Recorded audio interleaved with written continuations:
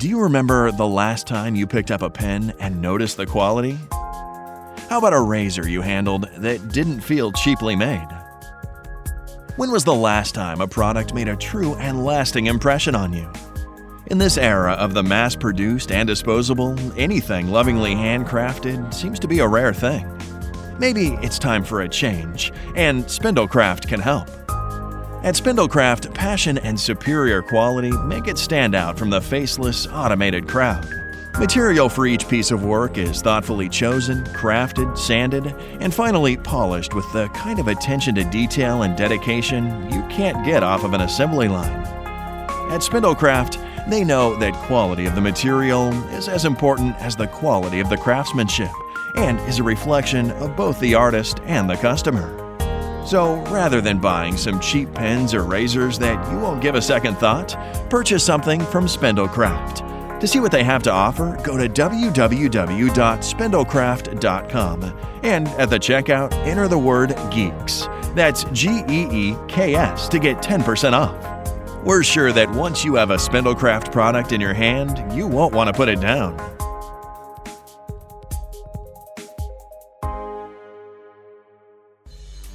Welcome to the Freaking Geeks Podcast, the flagship podcast of Freaking Geeks Media. In this podcast, hosts Michael, Sarah, and Barry crank the geekiness to 11, covering everything from movies and television to pop culture, video games, books, and so much more. If this is your first time listening, then thanks for coming.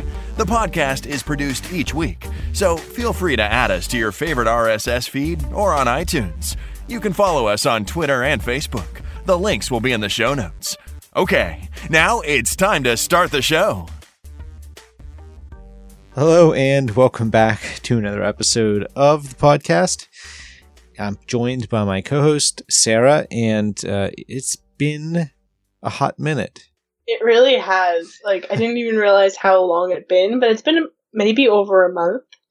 And, we just got hit, personally, I got hit with just, not being available. And then, we tried to record last week and we were having computer issues. And then I got sick the previous weekend. The previous weekend, you had computer issues.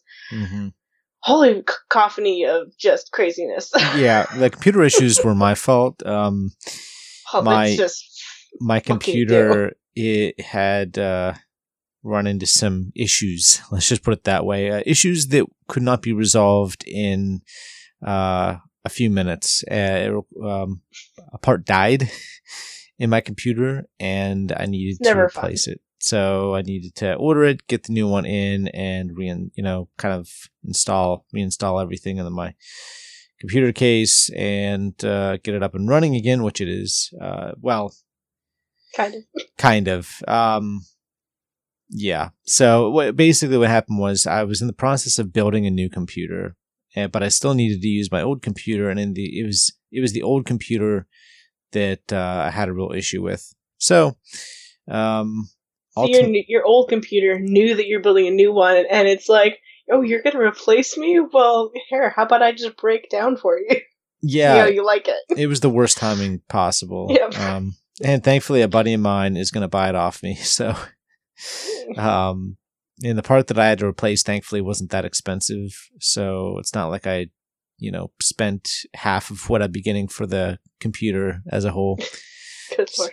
Thankfully. It was okay. Anyway, so that's kind of where we stand. And this wasn't the intention, honestly. Obviously, we had planned to record over the last several weeks. Now, Jacob and I we got an episode out, but, with Sarah and I, and Raker, the plan was to get out a few episodes centered around Christmas movies and, all that. And it just didn't work out.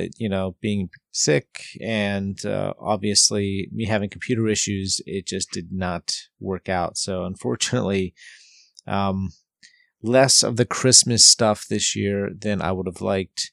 Next year, maybe we'll try and make up for it. Maybe we'll try to do double the Christmas movies that we would usually do, pack it in quite a bit, and really make up for what we didn't get to this year. What are the Christmas movies in your household? Like, what do you have to watch every year? My wife, Home Alone is Really? one of them. Yep, Home Alone.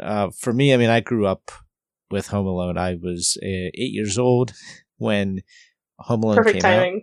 Yep, and I watched that many, many times as a kid, uncounted. It's just ridiculous the amount of times I watched that movie. So that one is huge. And for my wife, it's the sorry. Oh, music's going on. That was my phone. So for me, it would have to be Home Alone, but for Jess, it is what was it? The Muppets Christmas Carol. Oh, we reviewed that. I think it was last year or the year before. That's a classic for sure. Yeah.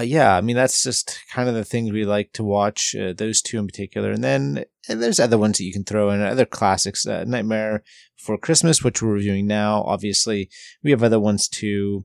You know, there's the all-time classics, Miracle on 34th Street, obviously. It's a Wonderful Life. The true classics like Die Hard. Yeah. Right.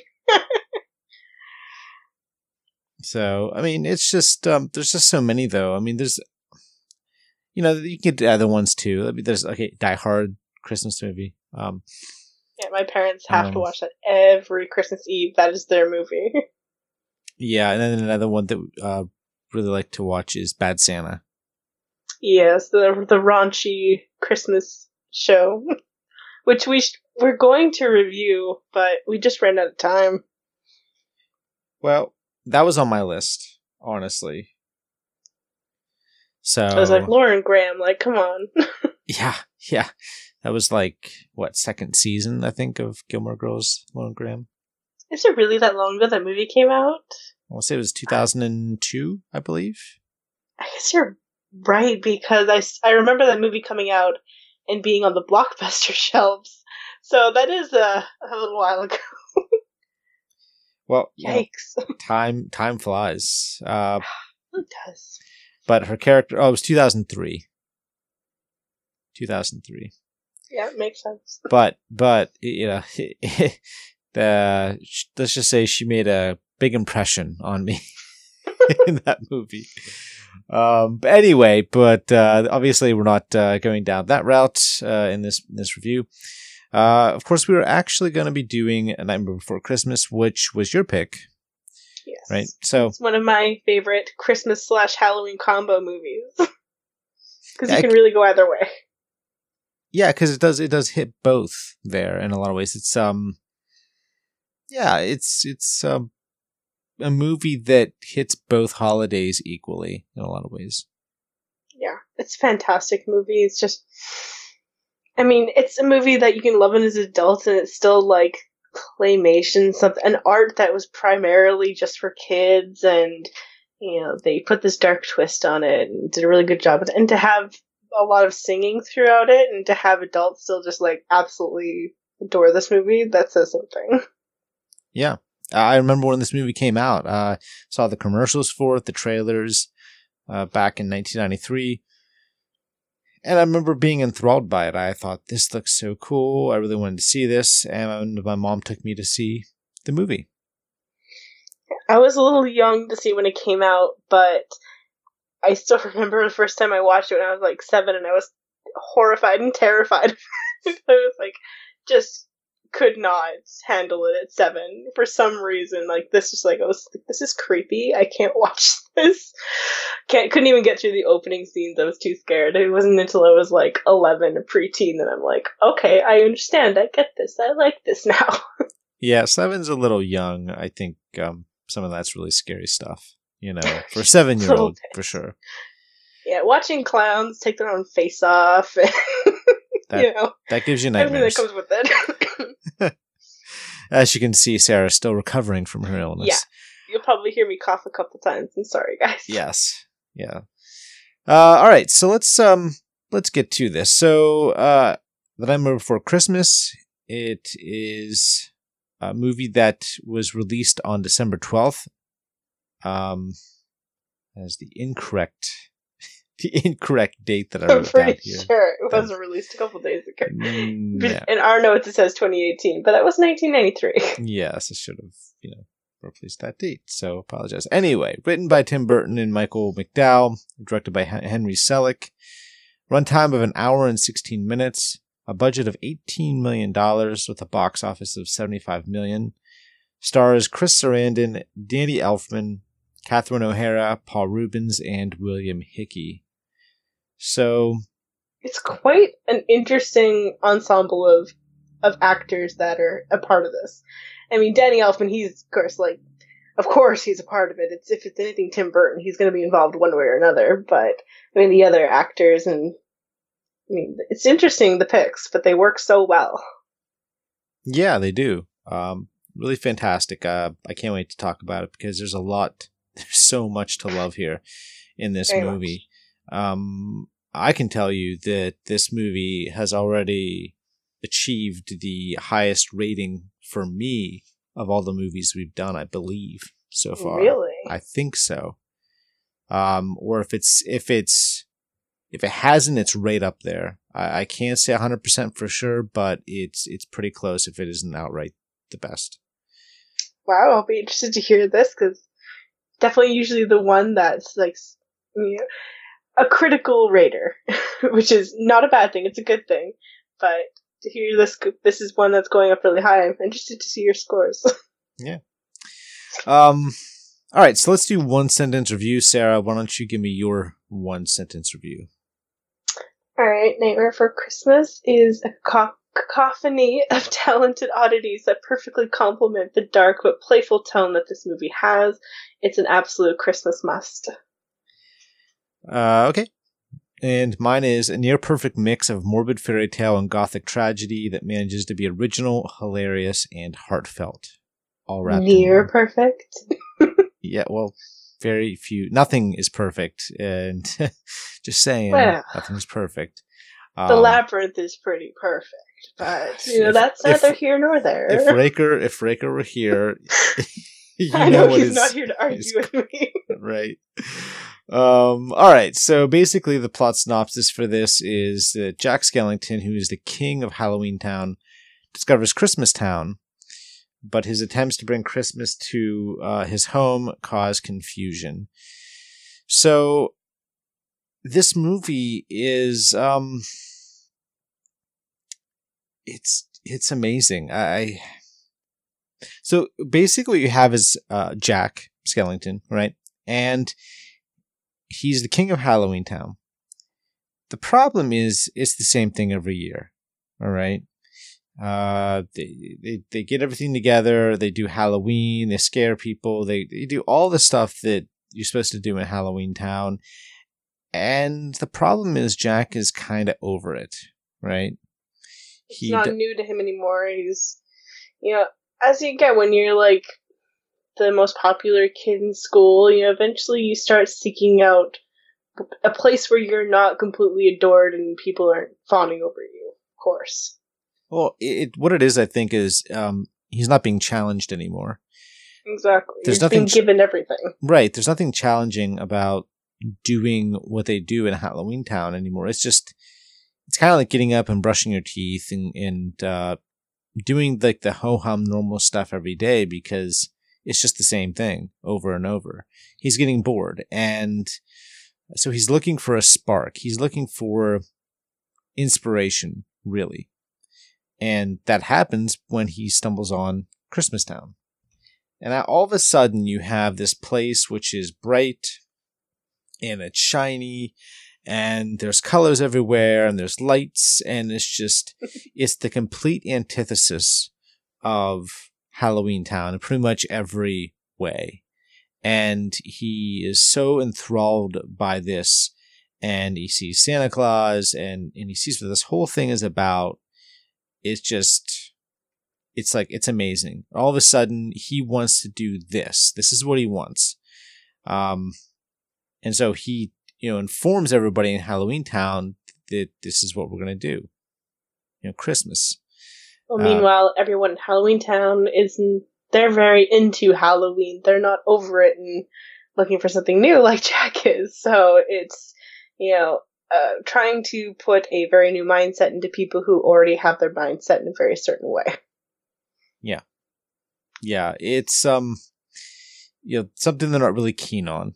They don't want to do Christmas, not really. I mean, they do it because Jack is Jack. He's basically the king, and they'll follow him.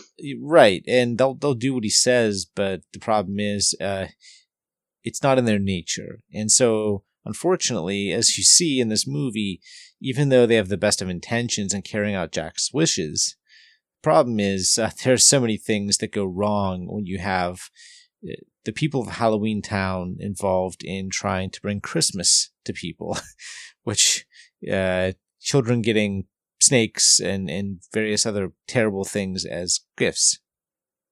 So again, best of intentions, just not really a good idea. Yeah, they don't blend well together. Yeah, they don't. In a movie, yeah, they work pretty well together as this concept, but when you actually try to blend Halloween with Christmas, it can lead to some terror. Some terror? I'd say a lot of terror.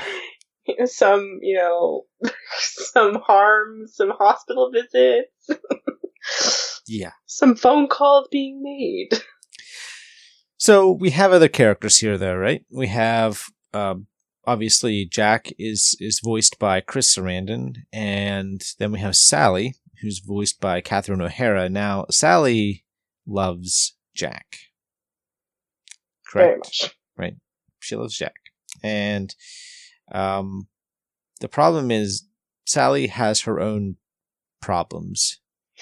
Just a few. So, tell me about Sally. So...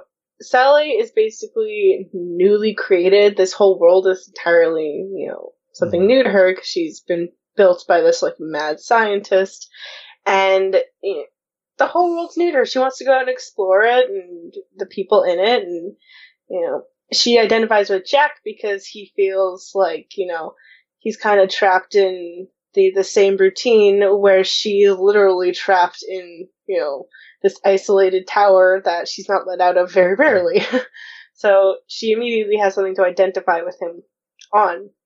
And that's where the connection starts. And, the more she basically follows him around and, they become closer, and it's kind of builds a little love story in the entirety of this craziness that is the Nightmare Before Christmas horror and Christmas combined. Yeah, so we have the evil scientist, who's voiced by William Hickey, and he is a piece of work. He's creepy. Even watching this as an adult now, he still kind of gives me just the creeps. He's really icky. Yeah, there's a sexually abusive vibe, right? It's exactly that. That's what you feel. It's weird. You're right. It's very creepy. It's weird. It's probably one of the more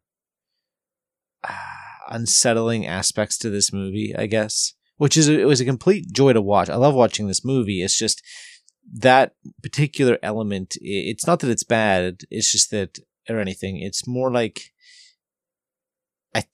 obviously, I think it was intentional that they put it in there. He feels like the controlling husband that expects the wife to take care of him, and if she does anything he doesn't approve of, she gets punished for it. It's got that very creepy vibe. Right. Exactly. So, you have Sally, who is doing her best to help Jack, and she's trying to warn him, to not do this. I mean, she has this, premonition of doom, really. That if she Jack seems to have this sixth sense of what's going to happen. Right. So she's trying to warn Jack and everyone really about the fact that if Jack does go through with this, it's not going to end well. She's very right. So, and you have the mayor, of course. You have Locke, who's voiced by Paul Rubens. Glenn Shaddix is Glenn Shaddix is the mayor, and then you have Oogie Boogie, who is voiced by Ken Page. Which is such a good choice. I mean, that voice is perfect for that character. It's so very, like, deep and unsettling. It is, and it's, Oogie Boogie is one of the best parts of the entire movie. He's fantastic. So anyway, you have the story kind of plays out as you could imagine. Jack sends out his minions to capture Santa Claus, and they do. Jack decides he's the one taking over the duties for Christmas. They start, Halloween Town starts to more or less take on the duties of the elves, right? They start to create all of the presents and the toys and all this stuff, but all the presents and toys are much scarier than they should be. They're out to kill you. Right. And, Santa Claus is captured, and Oogie Boogie has got him. So, I know. I mean, obviously, the movie ends with Santa managing to get out and basically retake Christmas, take his turf back. Right, take Christmas back and make everything okay, more or less, is what it comes down to. Settle a couple lawsuits, pay off some angry parents. Oh, yeah. They were throwing in some vacations there for all the torment and torture that they put the kids through, but totally. Better take on those therapy bills for all those kids there, Santa. Yeah, so look, I mean, the point is, if you haven't seen A Nightmare Before Christmas, I don't know why you're listening to this review, actually, but to understand it is to see it. Right, it's true. I mean, I can sit and explain. In some movies, you can do a fine job of explaining the plot, and it's fine. In some movies, though, you can explain the plot, and it just doesn't do it justice. You have to actually watch the movie to really understand it, because, first off, I guess we didn't really mention, this is a stop-motion animation film. So if you haven't seen this and you don't know anything about The Nightmare Before Christmas, it's that it was a stop-motion animation film that was conceived by Tim Burton about I think a decade prior. He came up with the initial idea, and got big enough as a director that he could more or less do what he wanted, and this is the one he wanted to do. Now, people mistakenly think that Tim Burton directed this movie. It's one of the common things that people, because it's Tim Burton's The Nightmare Before Christmas, they think that Tim Burton is the director. Problem is, he did not direct it. It's possible he maybe directed a little here and there, but I don't think he did all that much, if he did any at all. So which is crazy. Right. The real director is Henry Selick.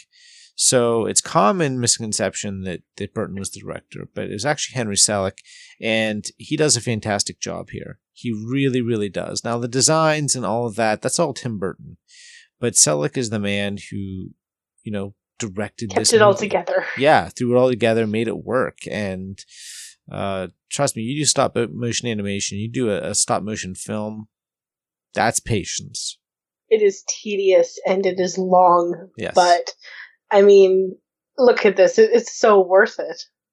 It's amazing. And they made their money back like times 5. Oh, yeah, because not only did they make it back domestically in the theaters, but all the merchandise, the DVD, I guess back then it would have been VHS sales, eventually DVD. It's, trust me, it's made a lot of money over the years. Yeah. All right, so, I mean, look, we could get into, I think, a whole lot regarding this movie in terms of the plot, but it's just a movie that you have to watch. You have to experience it in order to really understand it. It's weird, it's twisted, it's uncomfortable, it's delightful. It's a mix of so many things that are contrary to each other, which is part of why this movie is fantastic.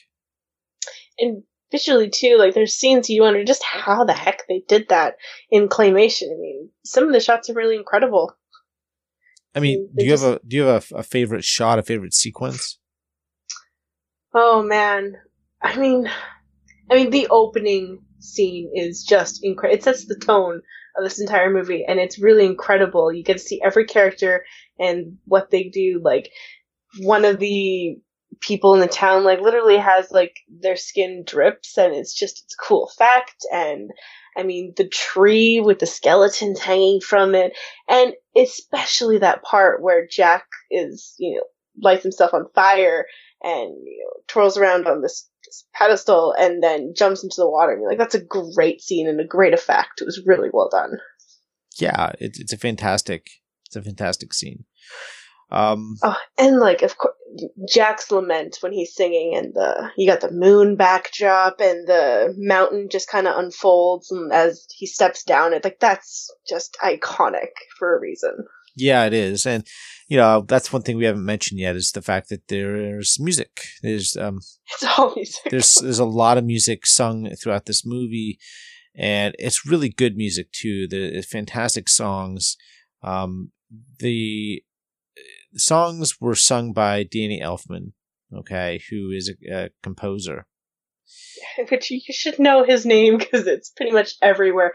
Anything Tim Burton, his name's involved with, and anything with The Simpsons. It's a very well-known household name.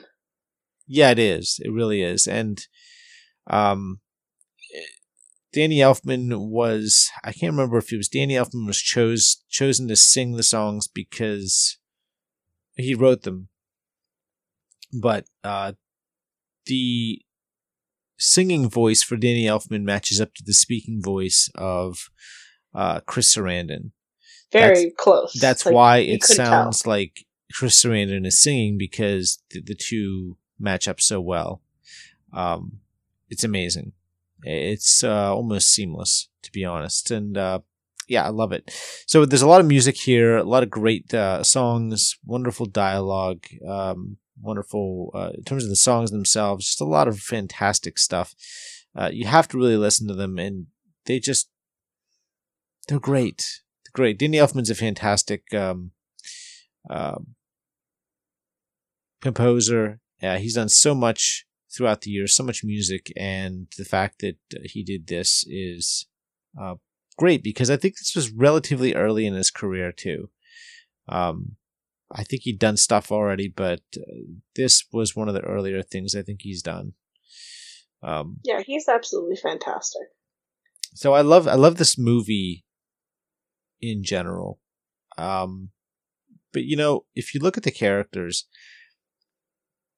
one of the things that I really enjoy is just how there's a lot of depth there in the script for the characters. We talked about how Sally is sad, and how she feels a kinship to Jack. She wants to be free. She wants to be free. And if you look at Jack as a character, he's this restless person. It's like he's always searching for more. He's looking for the thing that will feel that kind of emptiness in his soul. Exactly. He's the king of Halloween Town. And yet, for all the great things they do there, it's just not enough for him. He's a misfit, right? That's part of who Jack is. And unfortunately, he's someone who I think has a wider array of emotion than most people in Halloween Town. Sally's the only other person that kind of matches up to him in terms of the wide range of emotion. Everyone just in Halloween Town, for the most part, is totally dedicated to Halloween, and they don't think about things. Jack is a stargazer. He is a ponderer. He is somebody who wants to know what's beyond his world. Right. It's like the person who wants to go on a journey and is excited to find out what's on the other side of the hill, ahead of them. Jack is that person trying to find out what's on that hill right in front of him, on the other side, and he's looking for something too. And so there's that combination. It creates somebody who's just restless, and they're always looking for that thing that will fulfill them. And so for Jack, it's a different holiday, trying something completely new. He does it with the best of intentions, but that's what he's searching for. And that's what I think is great about this movie. There's a lot of depth there if you look for it. Beyond the songs, beyond,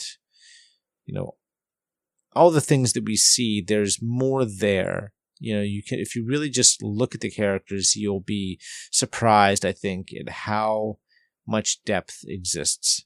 And that's a testament. And another thing is really important to understand in regards to that. This is a movie that is about an hour, in 16 minutes? Yeah. It's not a long movie. But No. the economy in pacing and character development and everything, it's fantastic. Spot on. So, anyway, is there anything else you want to talk about with regards to this movie? Any sequences, characters, plot beats? Man, I think one of the greatest scenes too that I think it's so fast paced and it's really well done is when he goes to Christmas Town, and it really captures like how excited he is and the dreams he has, and he thinks he's found what's going to make him like feel fulfilled and happy, and it's pretty wonderful to watch. Like, he seems like a person that belongs to more than just one world. And what a thing to identify with too. Like, I think most of us can identify with searching beyond, what our comfort zone is and wanting to step outside and, see the world and figure out where you belong and all that kind of stuff. Like, it's very identifiable. Right. Do you feel like with Jack, it's one of those things, it's kind of like, almost like Dorothy and the Wizard of Oz, where right? it's different, but the end result seems to be that when Jack goes through this whole journey, he ultimately comes to the conclusion that there's no place like home. Yeah. It was great to try this out, but ultimately I understand where my strengths lie. Yeah, you always return back home, but take something with the journey you've gone through. You always take something back. I think that the best aspect of this movie, beyond the songs and the depth, is the quirkiness, the odd humor, the oddball humor. It's a Tim Burton hallmark. If you've watched any Tim Burton films, this movie feels like a Tim Burton film because there's just oddness, quirkiness that really fits the movie. The characters themselves. I mean, look, Jack is a quirky character already, and they make sure to play up those quirks with a lot of these characters, including Oogie Boogie. But even some of the other characters are kind of weird. Like Santa is Santa, but it's a different. It's a grumpy Santa. Yeah, that's to say the least. Actually, a little bit of anger issues. Like, he's not even like, sure, they kidnapped him, but he's not like trying to teach them the right ways or anything like that. He's just angry. Sure, Oogie Boogie tried to kill him, but you think Santa would be a little more understanding? I don't know. Oh yeah, right. Sure. He only tried to kill me, take my life. Keep the little kids from getting their Christmas presents and stuff. If I'm dead, kids aren't getting Christmas. At least not the right Christmas. Well, they're getting Christmas, but yeah, but look, I think the voice acting in here is phenomenal. I think everyone does a phenomenal job. And the character that has, like, the guy that has the axe through his head, like, oh yeah, I don't know why that guy is just adorable. He's like, Bunny, so cute. Yeah. Look, I love it. I mean, I kind of apologize because I feel like we're almost going around in circles here. It's just some movies, it's something to be watched. Some movies, you can easily break them down and kind of discuss the various plot points, and there's a lot there. This is an hour and 16-minute movie, and there's a lot of themes and ideas at play, but mostly it's a meditation on finding out who you are and also being happy with yourself, accepting who you are, and also accepting the weaknesses and strengths that are inside of you that everyone possesses. Jack has weaknesses and he has strengths, and he's searching for, like I said, that spark of inspiration, that's something that gets him excited. But at the end of the day, I think what Jack realizes is that you have to accept some things in life. And even though Halloween Town isn't perfect, and yes, it's the same every year, it doesn't mean that it's not worth doing well. Yeah. You know, because Exactly. he knows what he's doing with Halloween. That's his strength. That's his thing. It'd be like if Santa Claus decided to do Halloween. It just wouldn't be the same. It wouldn't work. Yeah, just because it's what people expect you to be doesn't mean it isn't who you are. Like, of course, you're going to go through a phase where you want to, not even a phase, but you're always going to want to step outside of your boundaries and seek other things that are new, and make it add something to your life, something that it'll change you, and you can bring it back home. But that's always going to be your roots, and that's who he is. And it took him that journey to figure that out. Yeah. Do you want to hear some trivia? Absolutely. Okay, so Tim Burton had said that the original poem was inspired by seeing Halloween merchandise displayed in a store, being taken down and replaced by a Christmas display. He said the juxtaposition of the ghouls and goblins with Santa and his reindeer sparked his imagination. Now, like I said, this, I believe, was like a decade or more prior to this actually coming out. Danny Elfman found writing Nightmare's 10 songs as one of the easiest jobs I've ever had. And he went on to say he had a lot in common with Jack Skellington. I mean, Danny Elfman is just like, he is the uncrowned king of, everything kind of creepy and spooky and horror related. Yeah, he's good. He's a good composer. Very. Chris Sarandon was cast. I said earlier that he was cast because his speaking voice matched Danny Elfman's singing. And it took a group of around 100 people 3 years to complete this movie. For 1 second of film, up to 12 stop-motion moves had to be made. God, that's crazy. So 3 years of doing nothing but tweaking some clay. Yeah, because you got to move it just a tiny bit. Take the frame, and then move it a little bit more, shoot it, move it a little bit more, shoot it. Yeah, that's a lot. So crazy. That is some love and dedication. Which, yeah. I mean, you feel in this movie. You completely feel it. Mm-hmm. Fantastic. So ultimately, I think we can both agree this is a fantastic movie. It really is. And like I said, I could break down everything that happens from scene to scene and all that. I don't think that's necessary. But just to give you guys an idea of how good this movie is, if you watch it and you don't like it, I totally get it. I understand. But most people that watch this movie love it. They really do. And don't just it's not just something you casually like. If you like it, you love it. Right. And it has a super passionate fan base. People that have watched it love this movie. And I understand why. Because it is that good. It's up there in the Tim Burton films, on the ranks of Edward Scissorhands.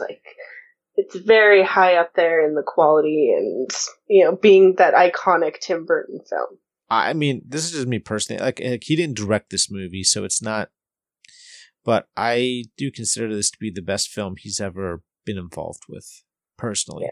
The only other movie has his touches all over it. Well, the only other movie I think that really matches this is Ed Wood. That's it. And that's one I know. I've heard it's incredibly good, but I haven't seen it yet. It's on my really must do this list. Well, it's fantastic, so I highly recommend it. Okay, so let's just jump into the scores, the grades for this movie. So, all right, let's jump into script. So, for me, the pros are original and filled with poignant emotion and raw pathos. Cons, I honestly can't figure out what's wrong with this movie at any point. That's what I wrote down. The script for me is a 97. That is very high praise. To not find a single flaw in the script from you is wow. I can be pretty brutal with script. There Very. just is not much of anything here. I mean, it's, the script is, very direct and it's straightforward. Like, there's a point and reason to it, but I mean, when you really watch it and you really like feel these characters and the emotions and their voices, there's so much depth to it. And there's all this in the script. There's always, it leaves room for you to see that depth and to make your own, conclusions. And I love that. I love when they kind of leave it open for you to draw those lines yourself. And so that's big pro from me. And I think there's no cons with this movie. There just isn't. It's one of those movies that's, I mean, it's not perfect by any stretch of the imagination, but I mean, it's damn near close. It's one of those movies that's very high up there. I gave it a 96. We're very close. Wow. For people that might be listening to this and thinking, are you serious? You guys are giving it this kind of grade? Look, first of all, it's just our opinion, but really, some movies really, it's hard to really be nitpicky. I mean, are there any flaws here? I mean, you can nitpick the script if you really wanted to, but there really just is not much of anything there, and it's inventive. It's original. It's original. It tries something new, tries something different. That's when a script, I think, approaches a grade like this. Whenever not only is it a good script and that the dialogue's great and that the songs are great and the plot is great, but that it's original, that it tries to do something different. And if you can manage to combine those all together, that's what gets you, I think, a script grade like this. So anyway, let's move on to acting. This is a difficult one because there really isn't any acting. It's voice acting. Right. So, but here's the thing. Voice acting is still acting.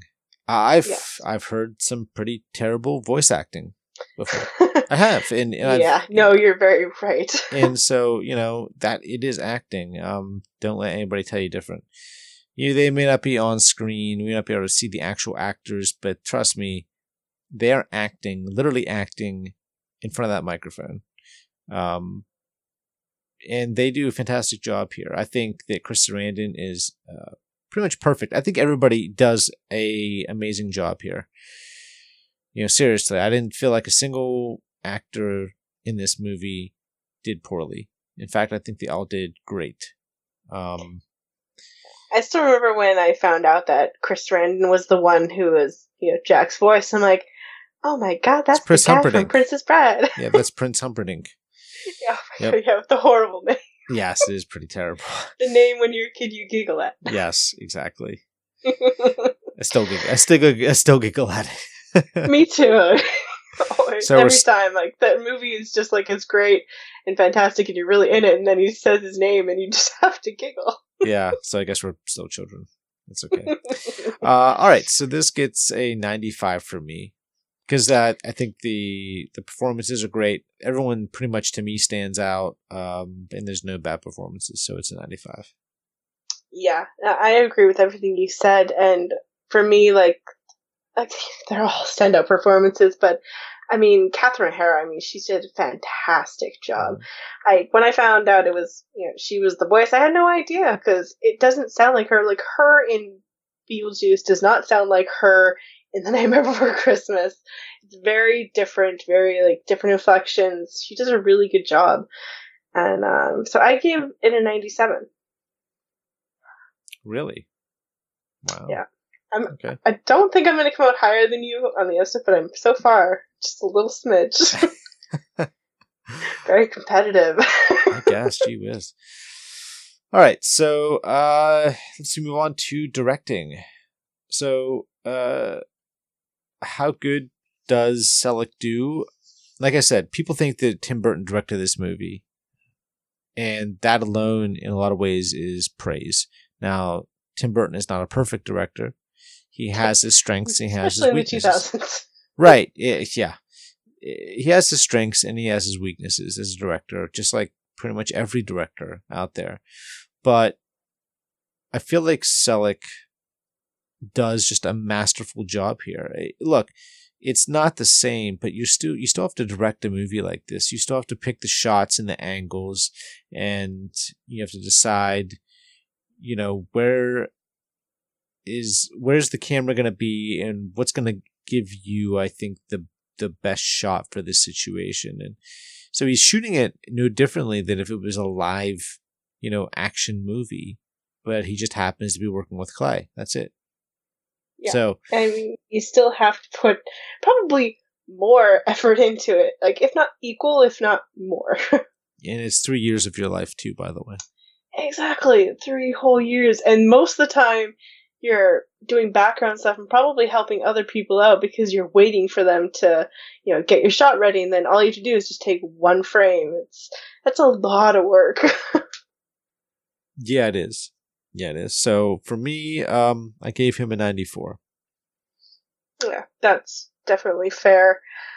I agree with everything you said. I mean, some of those shots too are just amazing.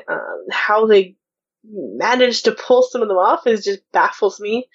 So I think it's absolutely wonderful. I gave him 90. Okay. Special effects. Yeah, look, I mean, there are special effects here. It's not, CGI, but it is claymation. It's all special effects. It is. It's all claymation. It's still, special effects of a different sort. It's a forerunner to Pixar, for instance. Instead of Pixar being all CGI on the computer, this is simply stop motion claymation animation. And it's great. It really is. Even to this day, I think the stop motion animation is outstanding. There is barely, I think, a mistake. I believe there's a couple of I saw in there, some a couple of times where I felt like, even back then, it was a mistake. They probably knew it, but it was the best they could get. But we're talking some true nitpicking here, honestly, and what is otherwise a masterclass job in claymation. Especially when you think about the fact that this movie came out 25 years ago. Yeah. So, oh my god, I can't believe it was 25 years ago. Yep, almost 26. Yep, exactly. Don't even say it. So it's 25. So anyway, it gets a 95 from me. Yeah, I mean, it's all special effects is fantastic. I mean, the fact that this took 3 years to do, and there isn't none of it looks lazy whatsoever. There's always detail, and it always feels very of the world, very original, and just strange, and it's fantastic. So the fact that it's all special effects and animation, and I gave it 100. I could not give it anything less because it's just fantastic. Well, what was your grade again? 100. Wow. Perfect. Yeah. It's just because, I can't imagine all that work, and the fact that the entire movie is, handcrafted special effects is just, I can't give it anything less. Well, I totally get it, but that's pretty amazing. All right, let's move on to editing and pacing. So, editing and pacing for me with this movie is very, well, not even very good. It's fantastic. It's great. It really is. It's near perfect pacing and near perfect editing. Hour and 16 minutes. The fact is, there's a story to tell, and they tell it. So, it's not just the pacing, and the editing obviously is great. And considering the fact they have to work with, clay and doing the stop motion animation, you still have to edit the movie, but this stuff is planned out well in advance, and that's what makes, I think, with the pacing and the editing so good here. And it is a pretty short movie. That doesn't necessarily mean that makes it for great pacing, because you can have a short movie and have terrible pacing, just like you can have a 3-hour long movie and have perfect pacing. It really just depends on the rate at which the plot in the story is being told, and is it sag anywhere? Is it sagging in the middle? Stuff like that. And in a movie like this, the plot unfolds very, very quickly, but efficiently and at a steady pace. So it gets a 98 for me. That is high praise. I totally agree. I think pacing is done really well, and I think that's even harder for a film that's claymation. It's not motion. You don't know in the moment if the pacing is going to go well, because you're doing like maybe a second per day, because you have to set the scene up like 12 times for just a second of film. And you hope that everything is flowing well, but you don't really know until you're maybe like 20 minutes into this film. And who knows if you're doing, scenes out of sequence. I couldn't imagine. So the fact that it came out so well and, well paced, has a good flow to it, that's pretty amazing. I gave it a 92. Okay. All right. So, rewatchability. For me, I gave it a 93. It's pretty high up there. I watch it, I think, every year. How can you not? So it's really good. Yep. I even watched this one time. I was giving blood in college. And what a random time. Right. It's kind of fitting. But I was giving blood, and I was just kind of laying there, and they put this on. So I was like, oh, great. At least I get to have fun watching, Nightmare Before Christmas, or The Nightmare Before Christmas. So it's funny, like right in one of the opening scenes when, after Jack has his intro, he's sneaking off, and they give out the awards for most blood sucked by a vampire. You're just like, yeah, I'm giving blood right now. Yep. Here, vampire. You want a little? Right. So you're feeding the vampire blood bank. Exactly. But I totally agree. I mean, this movie is one that can be, you can rewatch it like a dozen times in a year and it never feels stale. I gave it a 95. Okay. 90. Well, I think obviously I knew it was going to be pretty high for you as well, because I'm usually the one that's pretty harsh on rewatchability. Yeah, you definitely tend to be a little harsher when it comes to the rewatchability grades. I tend to be a little harsher overall. I feel like I'm the harshest one here. Raker, he's the one that pulls up the Jurassic Park grade. Oh my god, yeah. Like, he's definitely like, usually you and I are very close together in our ratings. Like, one of us is usually higher or lower, but Rake will just be off the charts, like totally in a different world. Yeah. But that's what makes it fun. All right, so let's see here. If we look at our overall grades, it's amazing the fact that I'm just a shade higher than you are. Wow. Mine is a That's 96. my pick. Mine is a 96 overall. Yours is a 95 overall, and grand total comes out to a 95 for the overall grade, which is pretty darn great.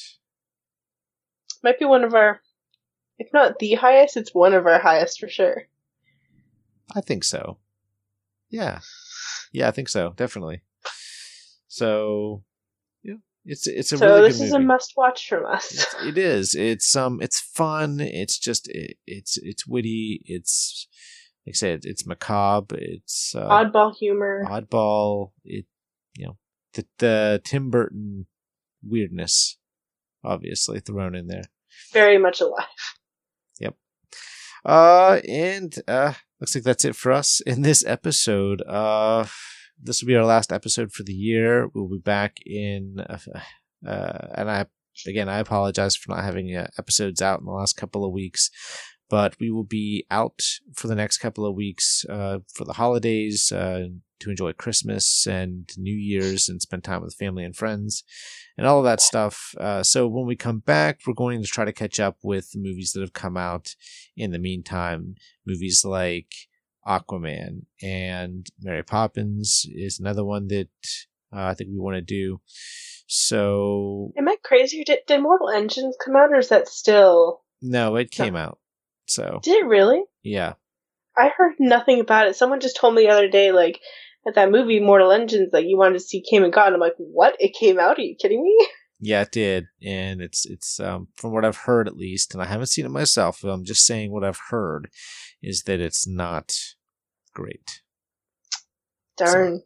It was a very interesting concept. I hadn't read the books, but I mean the look of it was very the teaser wasn't great, but the trailer looked really great. So I was surprised that it came and gone without a word. Yeah, unfortunately. Darn. Yep. But yeah, anyways. All right, everyone.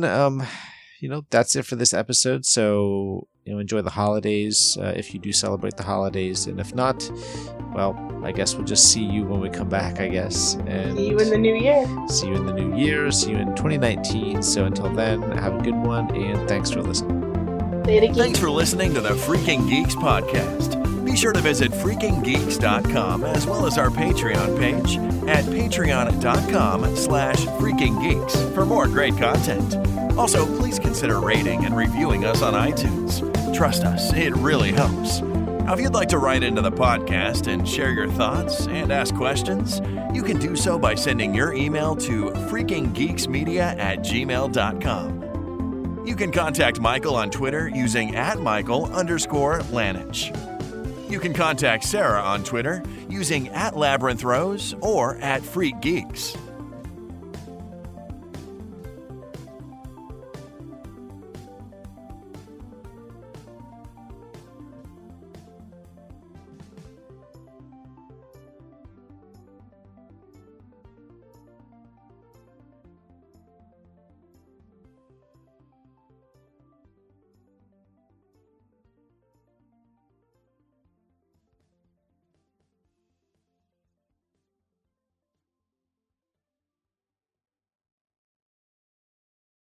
Intro music for this episode is Danger Storm by Kevin MacLeod, which can be found at incompetech.com, licensed under Creative Commons by Attribution 3.0 license.